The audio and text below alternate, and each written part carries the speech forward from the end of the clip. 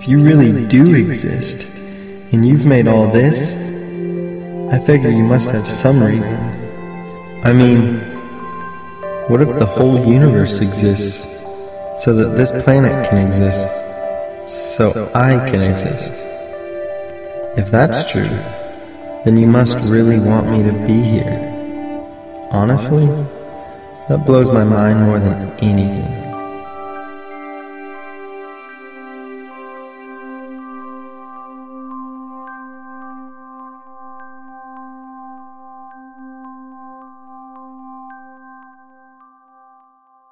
Hey, good morning.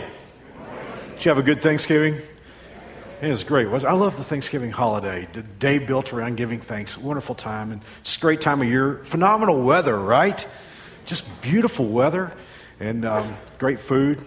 We got to travel down, Marilis and I and Stephen, and have lunch with my oldest son and his family. And just a marvelous, marvelous week. And how about them Cowboys? No,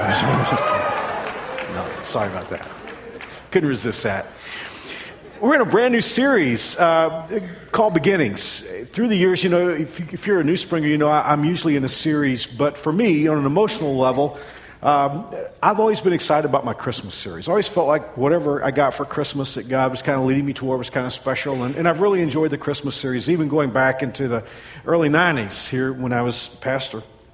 But this year is probably the most unusual Christmas series that I've ever experienced. And I have to be honest, I have a few butterflies flying around, even though this is the third time I brought this talk this weekend, because it's a challenging series. I think you'll understand why when I get into it.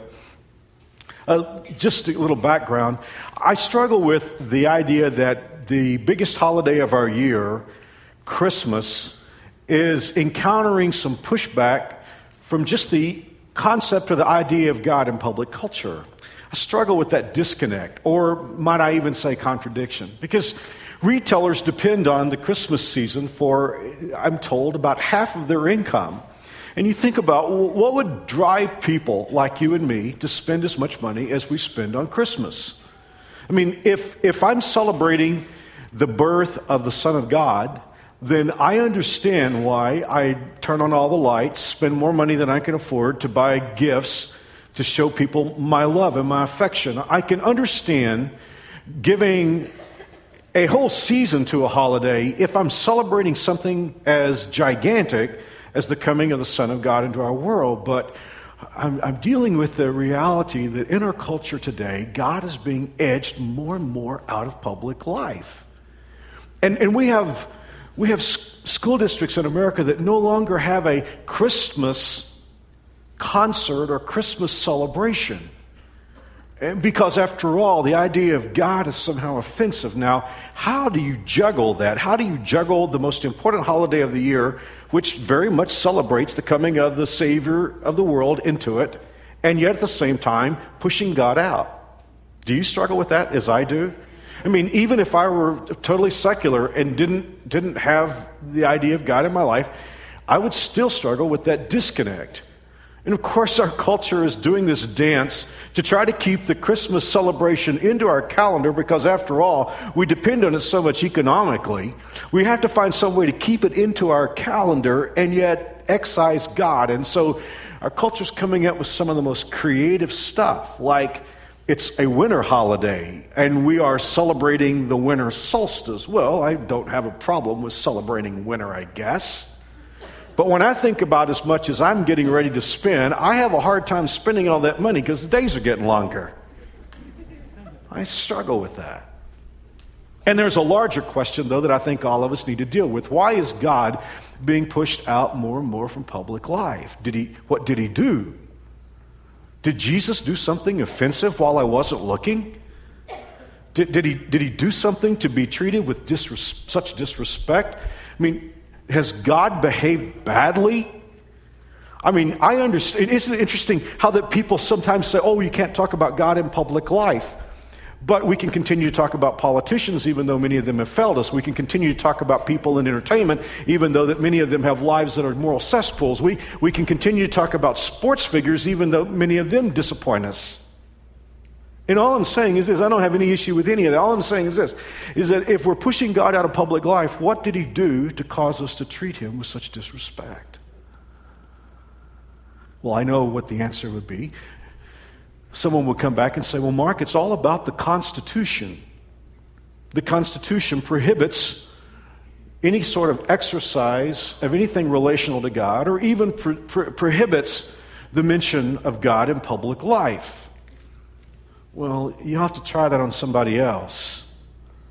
Because I'm so old I can remember a very different America. And some of you can too. When we were on our way to Oklahoma this week, Morales and I were talking, and like old people do, we reminisce. And we go so far back together, we can go back for years and reminisce. Because not only did we go to the high school together, we went to middle school together. And I didn't know her in middle school, but we were laughing about the fact that she would have heard my voice every morning.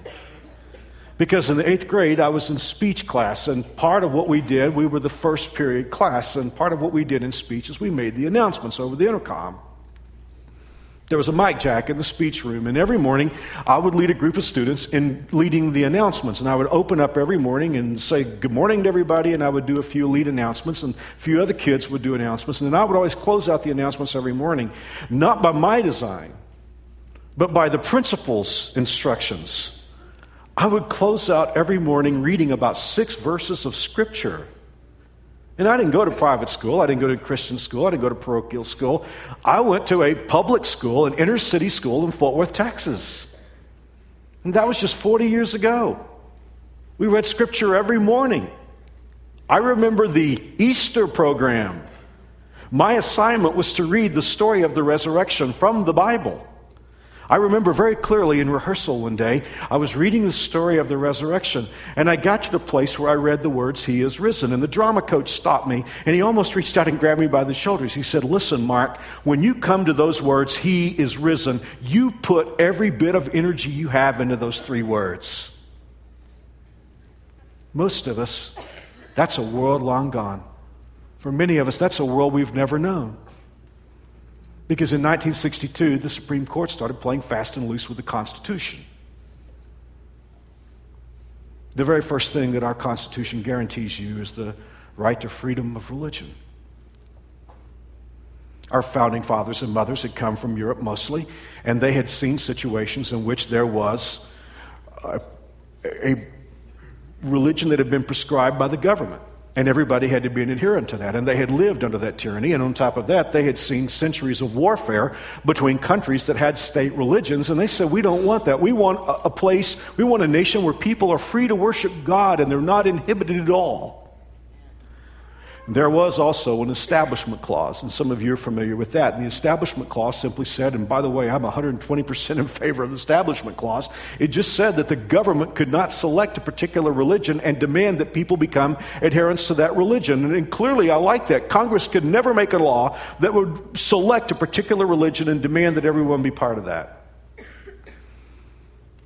But the Supreme Court, declaring that the Constitution is a living and breathing document, decided in 1962 that the Establishment Clause meant that no prayer could be prescribed in school, and I agree particularly with that specific decision. But that became a springboard for all kinds of decisions in the last 50 years to just demand more and more and more that God be pushed out of public life because it is constitutional. I think that would have been a shock to the framers of our country, who prayed for hours in prayer meetings in Congress, which, by the way, I would be glad today if Congress would have a few prayer meetings. I think they desperately need them.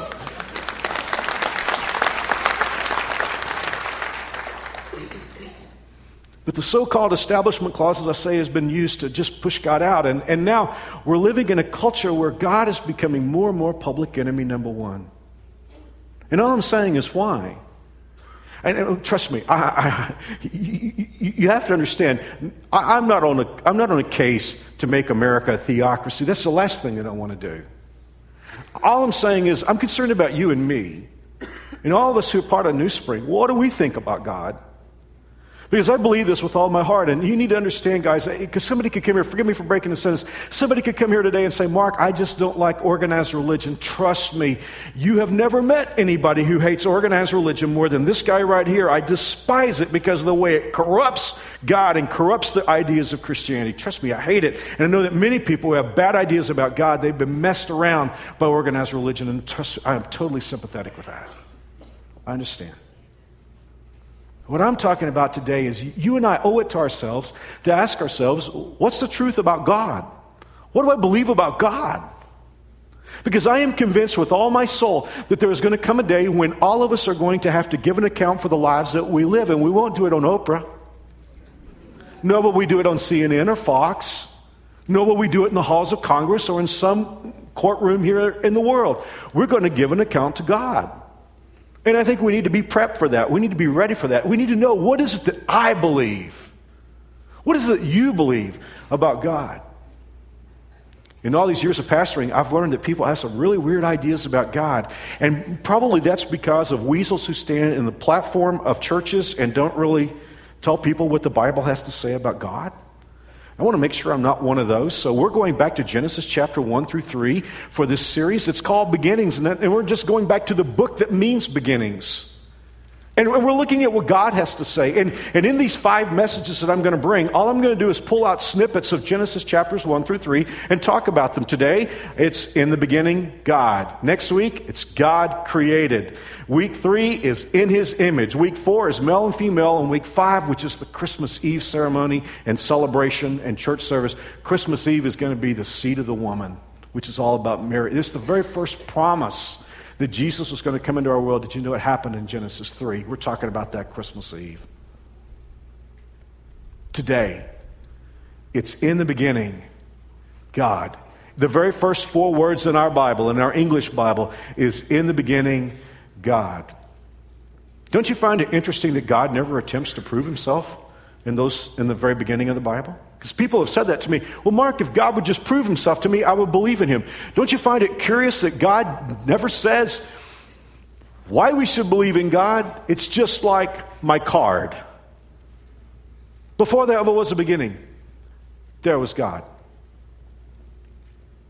Hey, listen, I'm not a smart man, but I think I can make a fairly good argument, fairly coherent argument for God.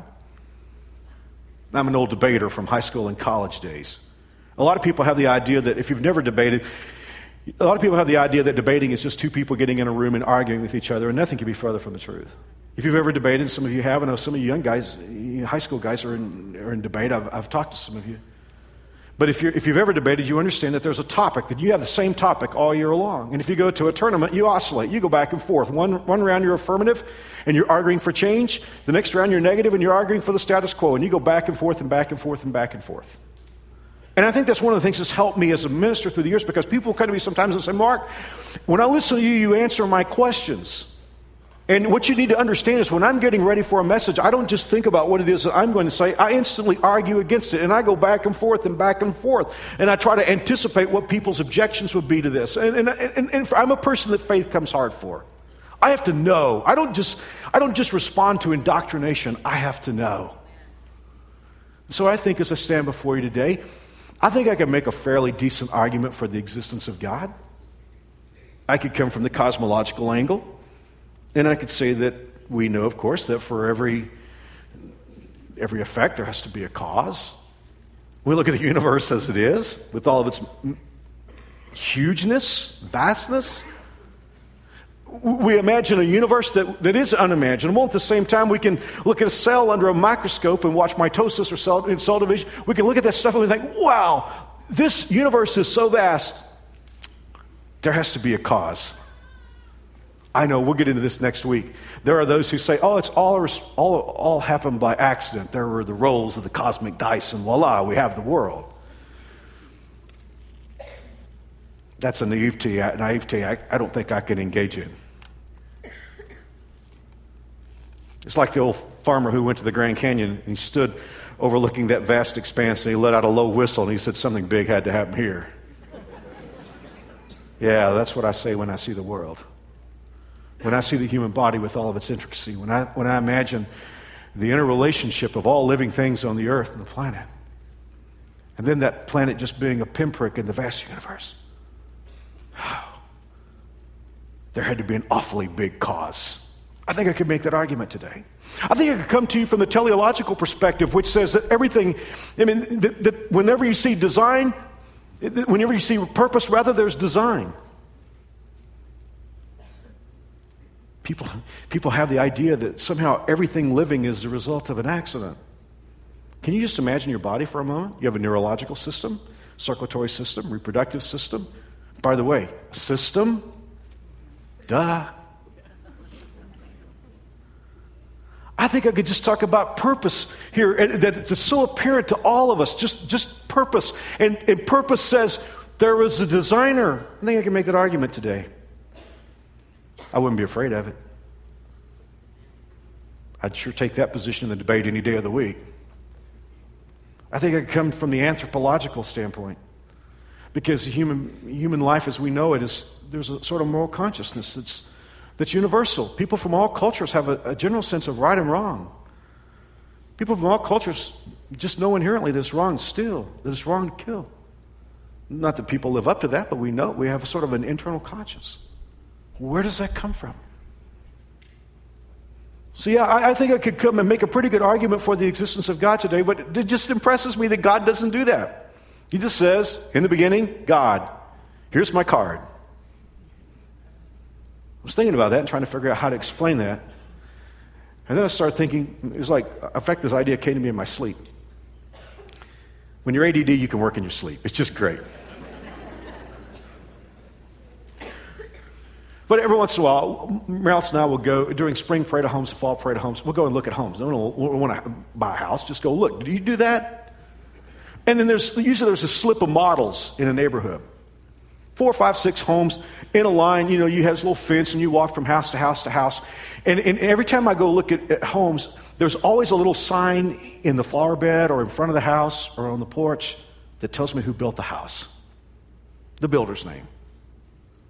Do you realize in all those times that I've gone to look at houses, there never has been a situation in which a builder tried to prove that his company exists? Just a sign. I mean, the builder just wants me to know this was once an empty lot. And now I'm standing in his house. Now, if I'm a hemisphere away, and I know half a world away or whatever, and someone says there was a builder in Wichita, Kansas named such and such, I'm saying I don't know if that person exists or not, but when I'm standing in his house, it's hard to deny his existence. And that is basically what God is saying in Genesis chapter 1, verse 1. He's saying, you're standing in my house, and I'm the builder. In the beginning, God. Wow, I love that. I love that. Well, I have 6 things I want to give you today. Boy, I'm always nervous when a minister says he has 6 points. We'll go through these pretty quick. I want to just introduce God to you. And in the moment I say that, I'm laughing inside because I know I can't really introduce God. And that's the challenge, because even those of us who have a relationship with God, we struggle with that because we know God, and yet our capacity for understanding Him is so small. Let me explain it this way. Imagine for a moment that in this glass, I have salt water from the Pacific Ocean. Okay? Let's just say water from the Pacific Ocean is in this glass. Is the Pacific Ocean in this glass? Essentially it is, because this glass contains the Pacific Ocean. The problem is it doesn't contain all the Pacific Ocean. So given the capacity that this glass has, limited as it is, if someone gave me certain facts about the Pacific Ocean and all I know is what I have here, I'm saying to myself, I'm going to struggle with that.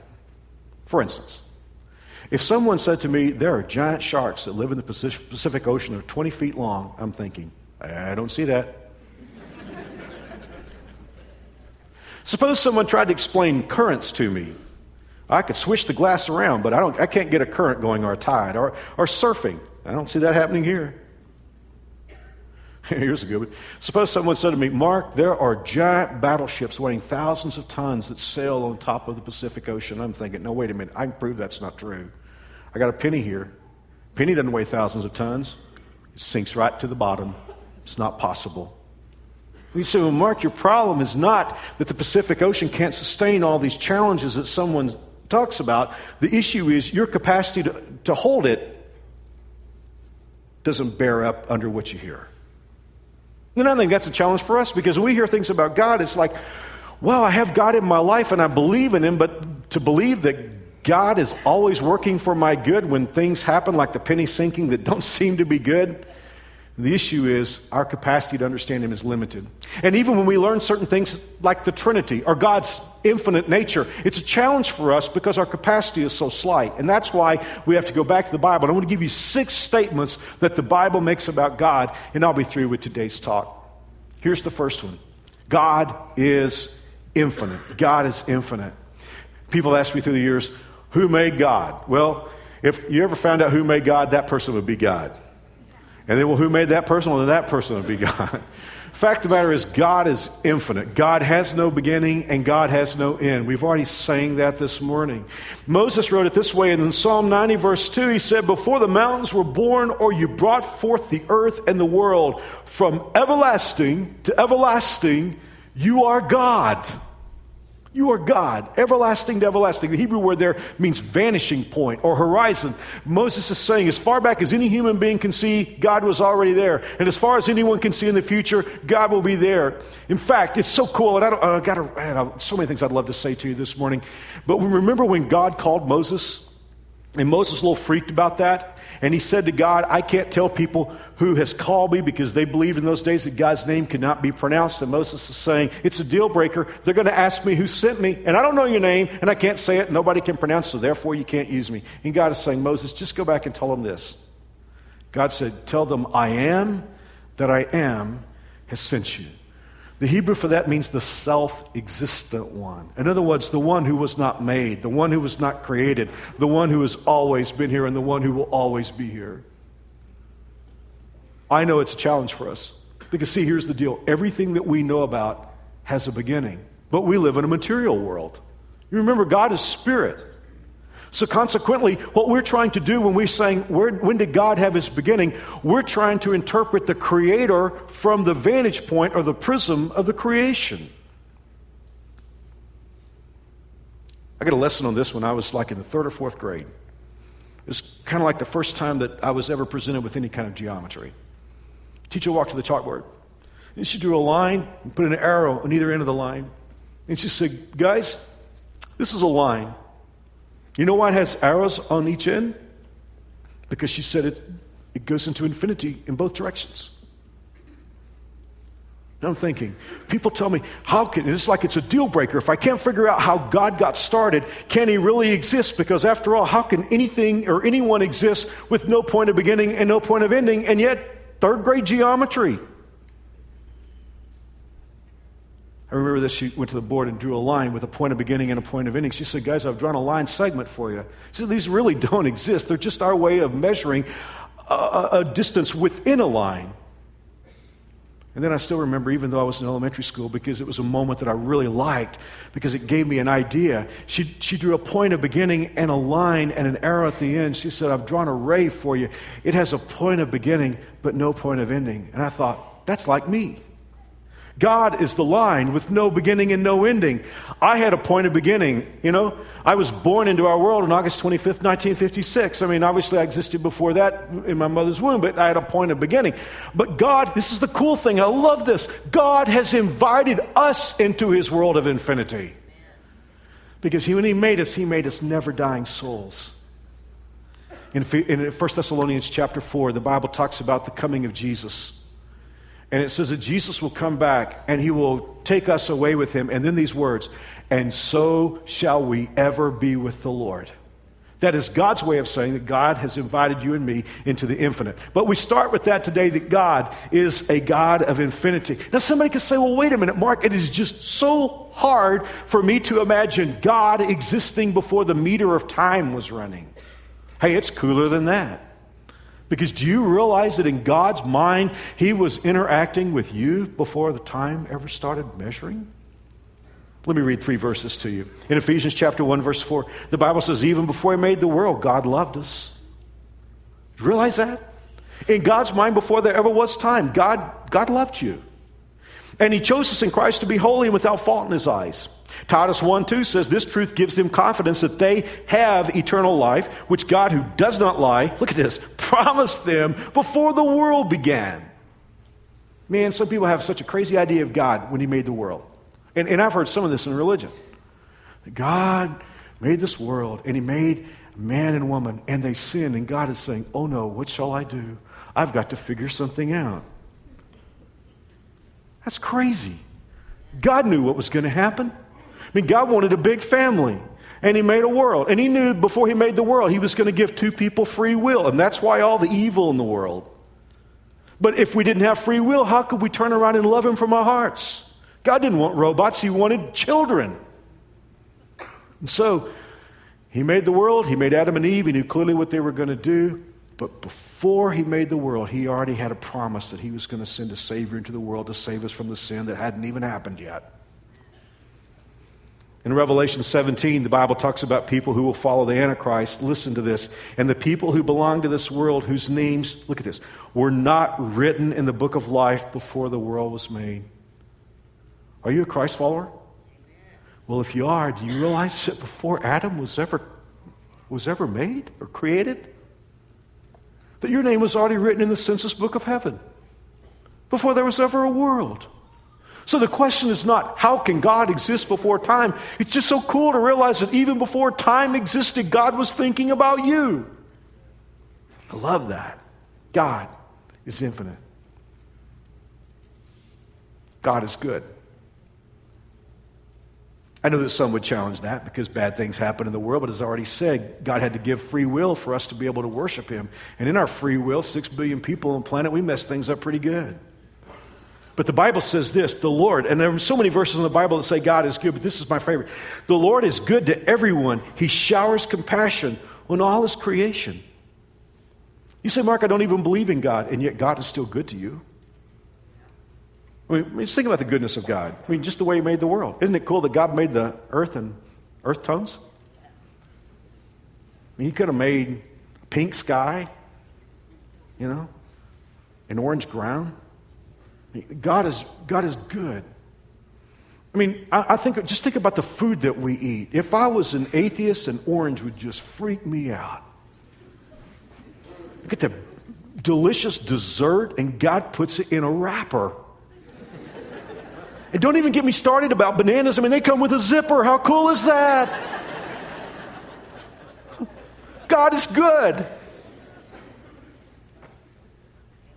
I mean, I've lived here for almost 25 years, and I almost feel like a Kansan now. And I drive I've come to love harvest season. Sometimes I just get in my car and I drive and see those beautiful fields of grain. One thing about Kansas being the breadbasket of the world, we feed people all over this planet. And I look out at those beautiful fields and I think about, children in Africa who are going to get bread from these fields. And how does that happen? That these stalks that grow out here on the prairie, that God made a way for grain to be there in those stalks, that grain is used for so many products that keep people alive. God is good. He's good to everyone, the Bible says. Let me take you to another place. God is a person. In the mid-'70s, we had this movie come out, and sequels have come out through the years, called Star Wars. And there was a sort of mantra that everybody would run around quoting, putting on bumper stickers and stuff back in those days. May the Force be with you.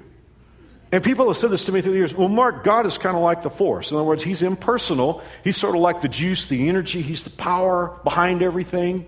And he doesn't really have any personhood. Well, the Bible presents a very different God. Because God is not only a person, he is capable of emotions. One of the weeks in this series, I have a talk that I'm going to bring to you called In His Image, and how that we were made in His image. And so many of the components that we have emotionally and spiritually are components that God has. He just made us with what he has. For instance, the Bible talks about God grieving. You ever think about that? In fact, Jesus, of course, was God. And in Luke chapter 18, the Bible says that he wept. It's hard to imagine, but God grieves. Not only that, but God, knowing how often I experience this, I'm glad to know that God experiences frustration. In Psalm 81:13, God says, "Oh, that my people would listen to me." God experiences joy. This is my favorite. Zephaniah 3 verse 17, he will take delight in you with gladness. With his love, he will calm your fears. This is incredible. He will rejoice over you with joyful songs. I was amazed as I was prepping for this message, how many times the Bible says that God delights in you. I mean, you pump God up. He loves you so much that when you do something right, God is so excited in heaven, and this is hard for me to believe if I didn't read it in the Bible, but the Bible says God makes up songs about you. Boy, I can't wait to get to heaven to hear some of those, huh? You know, we get pretty excited. We worship here at New Spring. We move around. We get really excited. Well, that's cool because God is moving around. He's excited. The Bible says he's dancing over us and making up songs of joy because we're his children. He delights in us. One of the most common emotions that the Bible talks about that God has is anger, but I'm so glad that in Psalm 86, verse 15, the Bible says, you, O Lord, are a God of compassion and mercy, slow to get angry, and filled with unfailing love and faithfulness. I could go on and on and on, preach the whole sermon about this, but simply put, the Bible tells us God is a person. Here's a challenge. God is Trinity. He's one God in three persons. Wow, this is true. You can see this in Genesis chapter 1, verse 2. In the second verse of the Bible, it says the Spirit of God moved over the waters, the third person of the Trinity. God is Father, God is Son, God is Holy Spirit. What are we celebrating in Christmas? We're celebrating the Son coming into our world. Hey guys, when you see the manger scene and you see Jesus, the little baby Jesus lying in the manger, you need to understand that's not where he began. He was not man who became God. He was God who became human. In fact, I'm going to read to you from John's Gospel, chapter 1. It says, in the beginning, the Word, notice the word, the W there is capitalized. This is a proper noun. It's referencing Jesus. In the beginning, the Word already existed. The Word was with God, and the Word was God. He existed in the beginning with God. God created everything through him, and nothing was created except through him. The Word gave life to everything that was created, and his life brought light to everyone. And somebody could say, well, Mark, now how do you know that that's about Jesus? Verse 14. So the Word became human and made his home among us. He was full of unfailing love and faithfulness, and we've seen his glory, the glory of the Father's one and only Son. How cool is that? When Jesus came into our world, he didn't get started. He'd been from eternity past. God is a Trinity. I got to hustle through this, but every once in a while someone will say, well, Mark, now wait a minute. I'd struggle with this idea that God could be one God in three persons. Maybe it's three manifestations. Maybe in the Old Covenant, he was the Father. And then for 33 years, he was the Son. And after Jesus ascended, now he's the Holy Spirit. Well, you got some issues if you're thinking that. Because for one thing, in John 17, when Jesus is praying to the Father in that intercessory prayer, who was he talking to? And more so than that, at the baptism of Jesus, you got all three members of the deity being represented. You have Jesus being baptized, the Father speaking from heaven, and the Holy Spirit coming as a dove. I don't understand it. I just know that God is Trinity. God said, let us make man in our image. Number 5, God is light. In 1 John chapter 1, verse 5, the Bible says, this is the message we heard from Jesus and now declare to you, God is light, and there is no darkness in him at all. Practically speaking, what does that mean? God is light.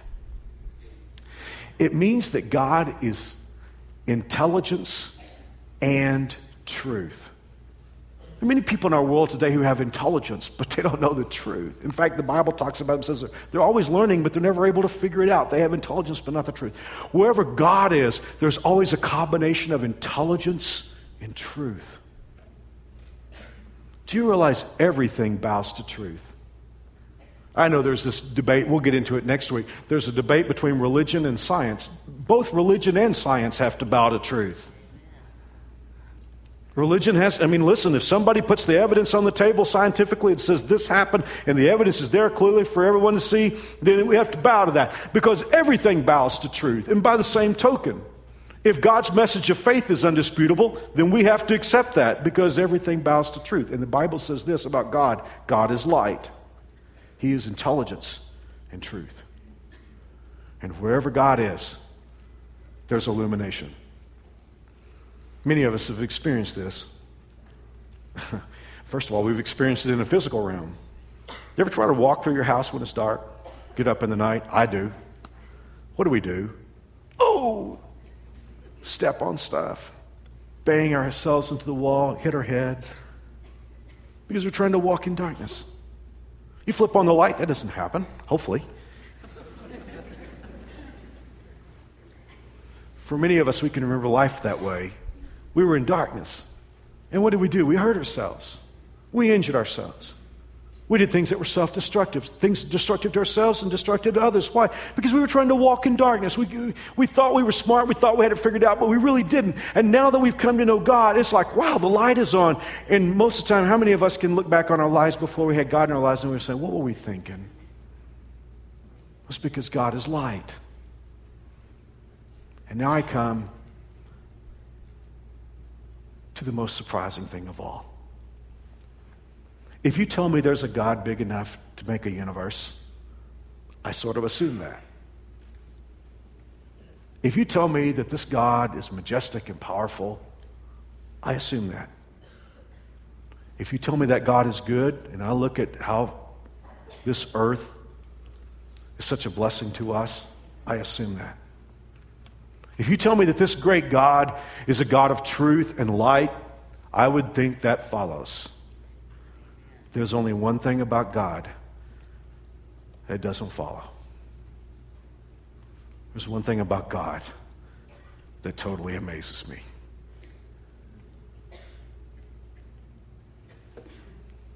In 1 John chapter 4, verse 8, I read 3 words. God is love.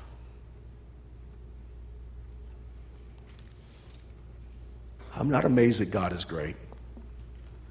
I'm amazed that He loves me. I'm amazed that He knows me. Jesus was trying to explain how well God knows us when He was on the earth, because obviously Jesus knew. You know what He said? Jesus said, He knows the number of hairs on your head. Do you know that? In my case, it's a declining balance. Always. Do you know how many hairs are on your head? Some of you guys shave your heads. You say, yeah, Mark, I know, but the rest of us. Do you realize that means God knows you better than you know yourself? I don't want to put words in Jesus' mouth because I don't know exactly what He was inferring, but I'm guessing, when we get to heaven, I'll ask Him, and if I'm right, I'm going to tell you, I told you so. But I'm guessing that what Jesus was trying to say is this: listen, if He knows what's on top of your head, He sure knows what's going on inside. And He loves you. God knows you, and He loves you. Well, how do we know God loves us? Well, we don't have to struggle too much at that because it's given to us in the next verse. The Bible says God is love. This is how God showed His love among us. He sent His one and only Son into the world that we might live through Him. God loved you so much, He couldn't bear to let you go. Our sins separate us from God. That's the stuff that we do that's ungodly. God has a way of thinking, a way of operating. Unfortunately, we're sort of messed up. And we can say Adam and Eve got us in this mess, but the truth of the matter is, if we'd have been there, we'd have probably done the same thing. And God could have let us go. I mean, after all, He just created us. I mean, God could have let us spin out into a black hole, but God loved you and me too much to let us go. And amazingly, He sent the second member of the Trinity into our world to be born human and God at the same time, so that He could live for us, so that He could pinch hit for us and live that perfect life that you and I couldn't live. And then after living the life that we couldn't live, He laid down on the cross to take the penalty that we should have taken. Oh, listen, guys, we celebrate Christmas, and it's beautiful, and it should be, but let us never forget that when Jesus came into our world, He came on a rescue mission. It was a 911 call when Jesus came. But God loved you too much to let you go. And you may be here today and you say, Mark, I don't even know if I can even believe in a God. Well, would you just be open? Would you be open? Hey, I'm not trying to jam you. I'm just trying to let you know that all the stuff you may have heard from religion may have been totally messed up. That there's a God who loves you. And not only does He love you, He wants a personal relationship with you. He wants you to talk to Him. He wants to talk to you. He wants to interact in your life. He wants to be your Father. Let's pray. Father, thank you for the start that we've gotten to make today. I just pray that your Holy Spirit, third member of the Trinity, would speak to us in a richness and a fullness that takes us past our previous conceptions of God. Help us, Lord. We're so frail. Our capacities are so small. We do want to know you. We want to love you. We want to worship you. In Jesus' name.